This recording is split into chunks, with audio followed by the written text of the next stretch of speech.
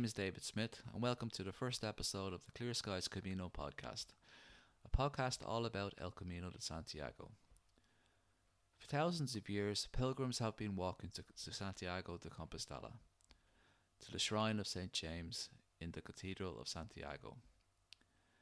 Each episode, I will interview a pilgrim about their walk to Santiago, how they prepared for each pilgrimage, and what advice they can pass on to those who are preparing to walk to Santiago for the first time. However, for this episode, I want to tell you about my story. I walked to Santiago de Compostela for the first time in 2011. Many people learned about Santiago and its many ways from the Martin Sheen film The Way. Others may have learned about it in travel magazines or books, most notably The Pilgrimage by Paulo Coelho. For me, I discovered the Camino by accident, but I was very glad I did. Let me tell you how. In the middle of 2010, I was handed a leaflet by my father from a mental health charity, telling me about their plans to walk the Camino. At the time, I didn't walk as much as I do now, so I read through the leaflet and put it to one side. It just wasn't for me. However, I promised that I would advertise it where I could. A number of weeks later, I saw the same leaflet and thought, well, let's see what's involved first, and wrote an email to the organisers. Within a few days, I received an information pack giving me a bit of information about the stages, what to bring, the costs involved, and what is required to fundraise. At that stage, my 2 feet had taken their first steps, so to speak. I had started to prepare to walk longer distances and had started to fundraise. Fast forward to the 3rd of June 2011.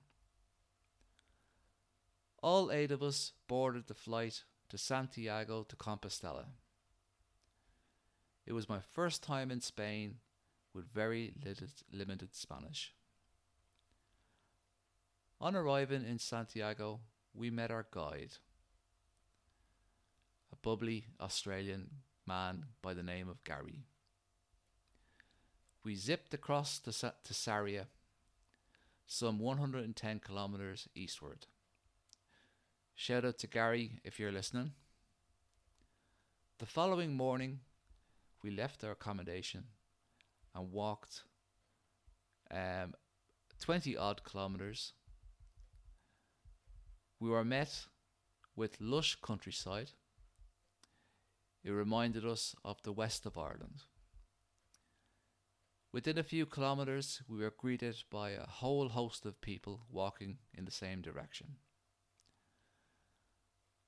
I met people from the world over, and quite a lot of them were willing to stop and chat and talk to us about their first day.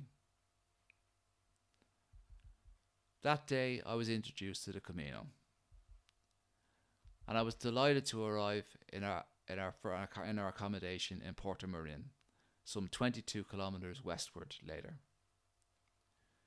Crossing the bridge and climbing those steps to enter the village is an experience in itself. The weather over the first few days was mixed, very much like Ireland. One day was sunny, one day raining. I do remember walking from Melide to Arzua wearing rain gear for the whole day. The view from Monte de Gozo is extra special, and seeing the cathedral for the first time made me smile. Arriving in the Plaza de Obradoiro, when I arrived in Santiago, I looked in awe at the Cathedral de Santiago. With the bagpipes playing in the background, I celebrated with my walking buddies. It was surreal at the time, as the Peraza was filled with tents as we went into the cathedral to discover. We collected our Compostelas the following day, and I have the credential and the Compostela framed to this day. Walking the final 100 kilometers from Sarria is 6 days, but if you have the time, the Camino can be so much more. I realised this when I arrived in Spain. On arriving home in Dublin, I had an idea that I wanted to carry my own backpack and stay in albergues the following year. Our guide Gary has become a good friend of mine, and since then I've been blessed to walk the Camino each year. I have arrived in Santiago twice again. In May 2018, after walking from Agarja on the Portuguese coastal route. It is such a beautiful way and not too challenging for those first-time pilgrims. In May 2019, I walked from A Coruña, having completed the Celtic Camino. I arrived in Spain having walked 25 kilometres in Ireland. This is an extra special route with great links to Ireland. Both times were special as I walked with my brother.